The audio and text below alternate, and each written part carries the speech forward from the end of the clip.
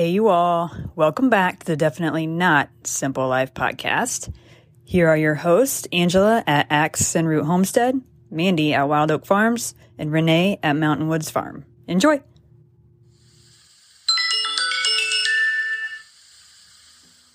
Whatever role they play, our animals are an important part of our lives. And as much as we count on them, they count on us all the more. To protect them, to help them grow and thrive, treating them as well as they treat us. That's why we're here to make their lives the best they can be.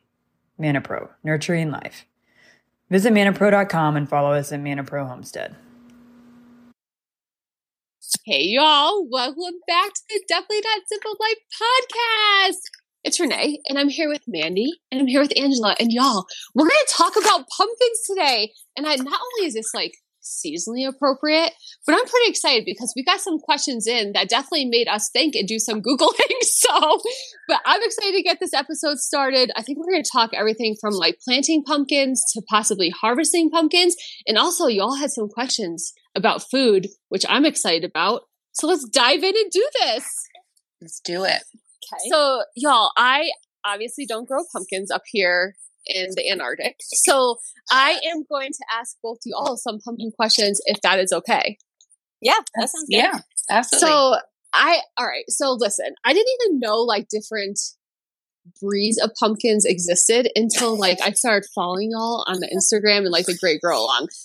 There are mint colored pumpkins. There are like wart pumpkins. There are flat pumpkins. There are skinny pumpkins. There are tall pumpkins. I'm here for all the pumpkins. And y'all make me want to move at a lower elevation so that I can also have a pumpkin patch.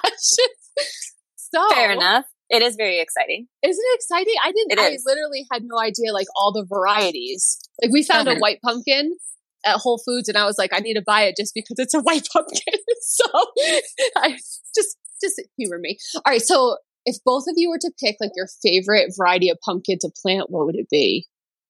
Oh gosh. Favorite type of pumpkin? Yeah, like a variety, like whatever breed you like. Like for me, I would be the mint pumpkins all day. That's like my jam. Mm-hmm. I think the full moon pumpkins, people have probably seen them at like landscaping centers and nurseries this time of year. They're the big white pumpkins. They're just a little bit eye-catching. I like that they can get massive. Those have become kind of the signature here at the farm.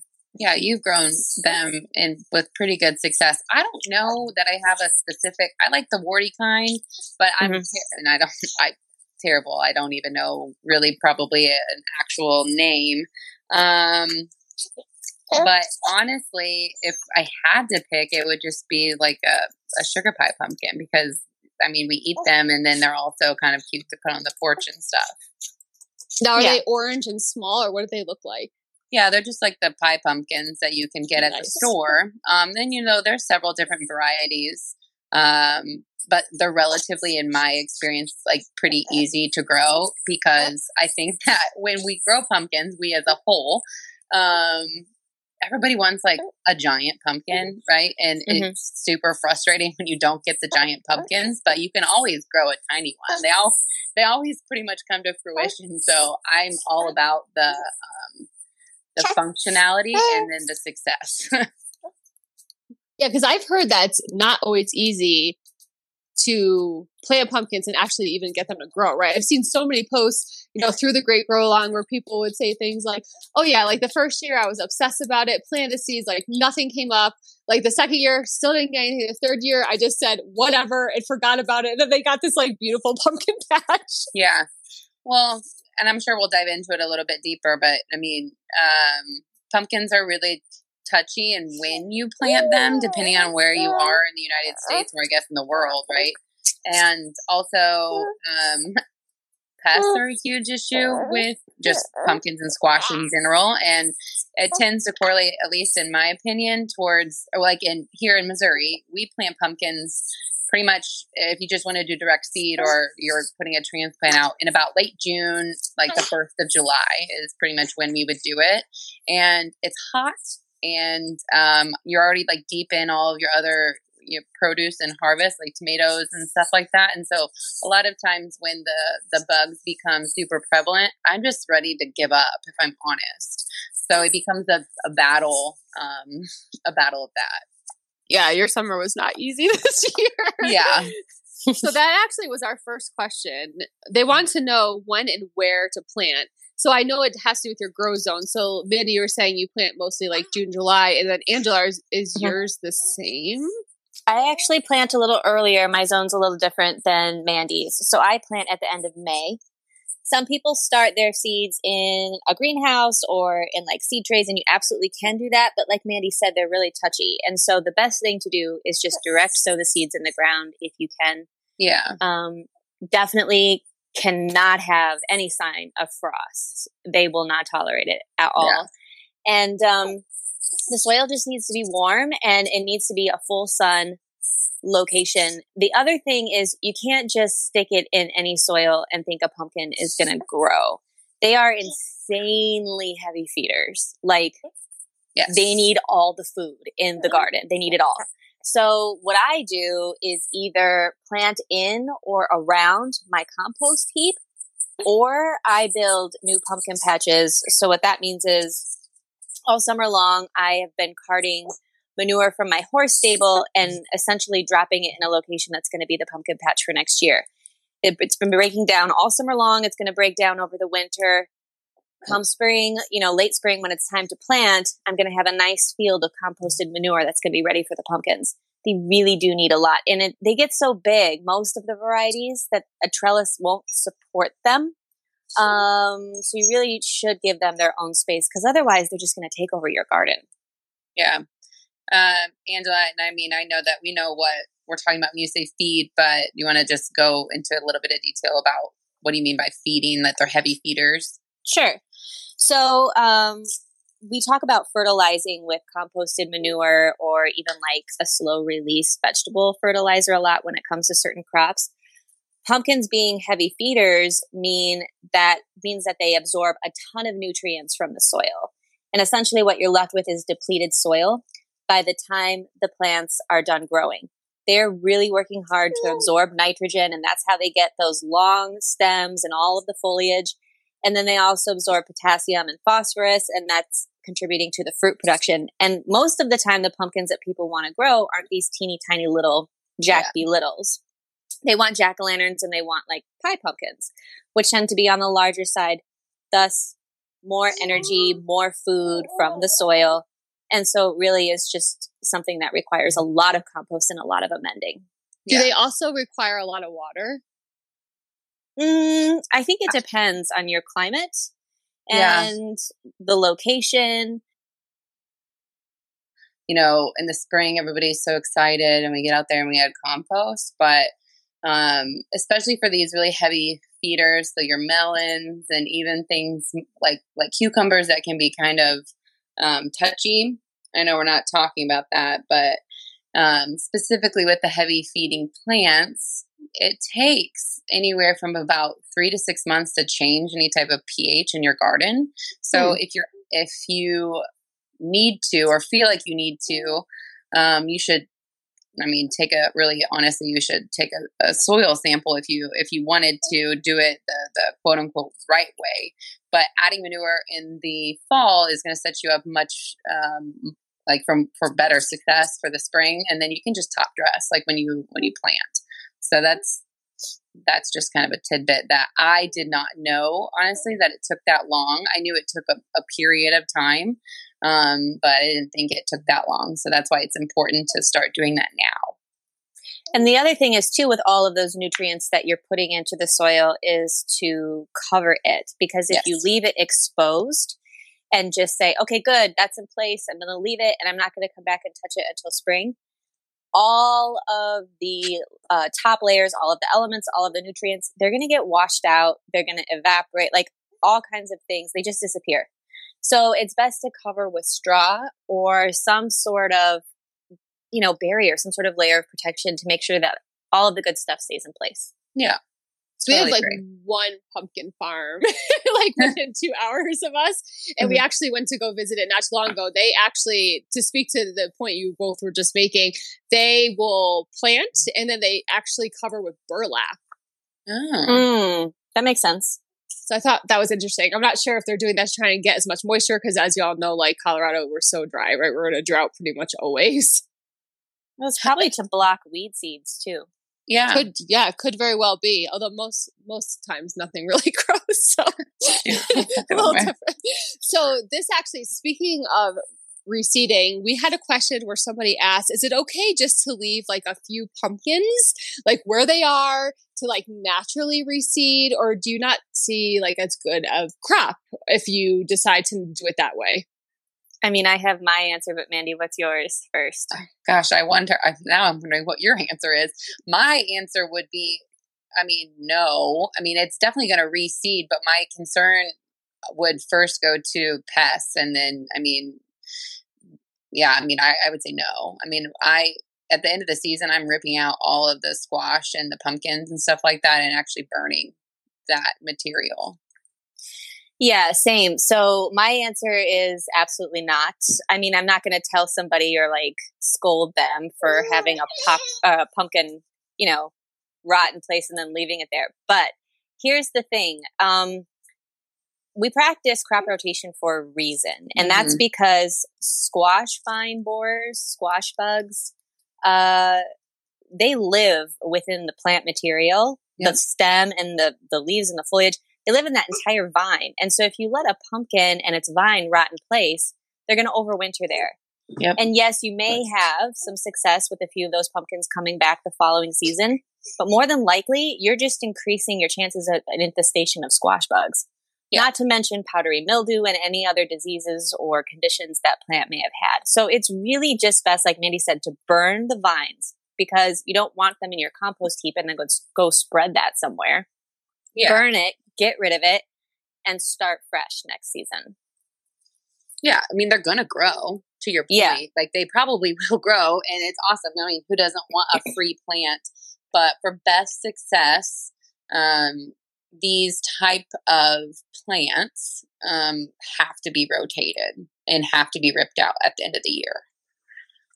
Right. No, that's good to know. And actually, you both talked about pests. We got so many questions in about squash bugs. So I just learned, obviously, if I want to try to avoid them, I have to be, for the best start, rip out all my pumpkins. Don't just let my pumpkins hang around to try and reseed on their own. So that would be step one.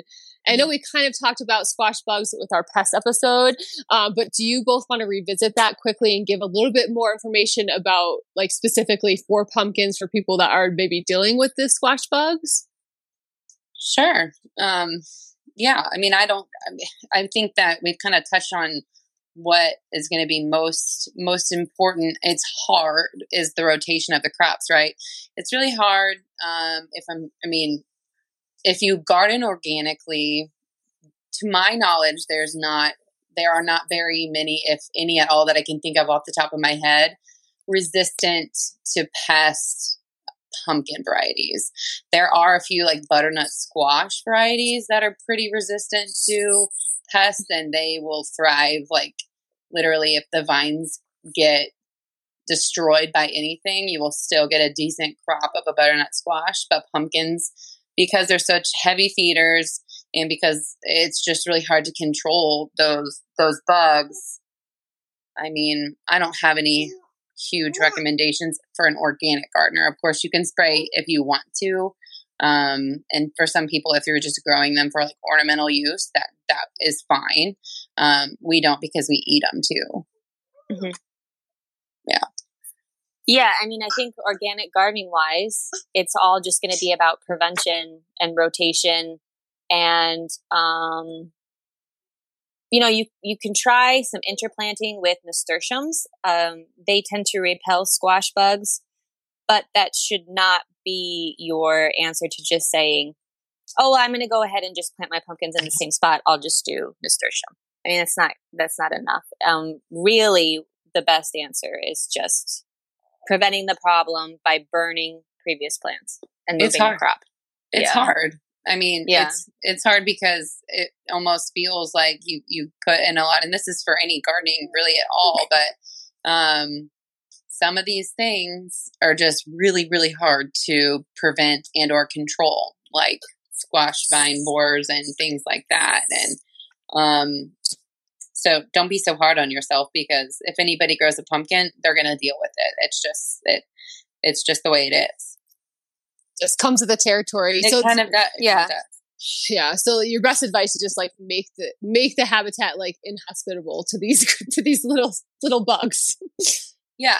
I mean, in small varieties too, like Angela said about trellising and stuff like that. Smaller varieties, if you can get them up off the ground, I've found that it works a little bit better.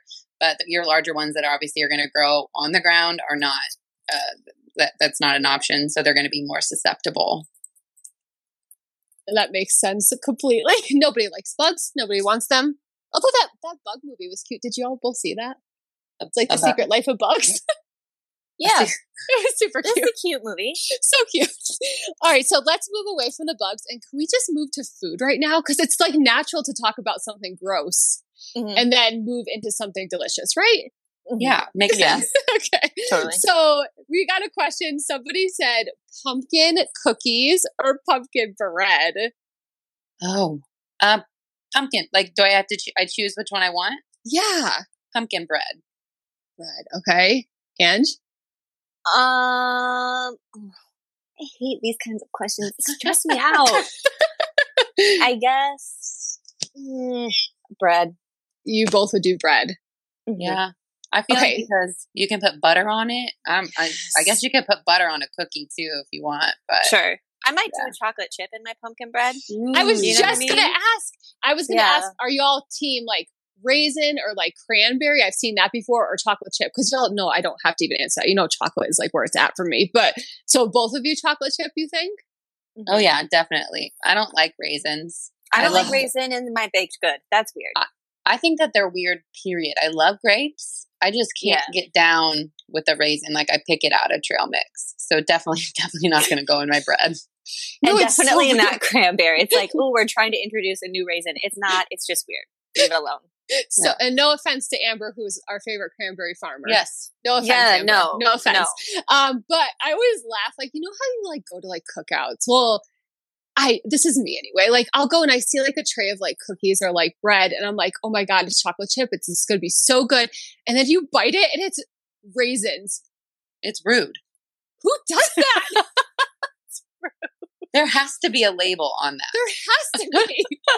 And then you try to like act polite because you don't know if like Kathy who made them is like sitting behind you and you're like making this like horrid face. I mean, raisins are edible, but like they are not even in the same category as chocolate. You want to know what was delicious? A friend of mine made pumpkin whoopie pies, which this was a first for me. I don't know that I've ever even had like a true homemade whoopie pie, you know, the chocolate with the white frosting or whatever, the cream in the middle. Yeah. But she made the outside cookie part was pumpkin. Ooh. They were very chewy and the cream inside was delicious. And I was pleasantly surprised. They're memorable. They're good. So maybe we'll say we will all pick a pumpkin whoopie pie, forget the cookies, and definitely forget the bread. I don't know. It will be very fun on Friday. I think that we should all put up like our favorite pumpkin recipe, like what we would use. That would be fun. Yeah, we should totally do even that. If it's not a baked good, because see, I'm a pumpkin soup person. Yeah, is that okay? Yes. Okay. Of course that is. And actually, I am actually going to be making roasted pumpkin seeds today. Yum. Yes, I left one of our pumpkins out last night and the elk got to it overnight. So there's some teeth marks. So I'm just going to discard that part and we're going to use the rest of the pumpkin. So I'm pretty excited about it. That's good. Yeah, so I'll put up that recipe. All right, so one more food question. Well, it's more of a beverage question. One of Angela's friends asked our favorite pumpkin cocktail. And this is in the beginning. Y'all heard me say we had to do some Googling. So literally we got the questions in. Angela sent them our way just so we kind of have an idea of what we're talking about today. And immediately my response was, ew, pumpkin cocktail. And so then I did some Googling because I'm like, is this even a thing? It is a thing we found.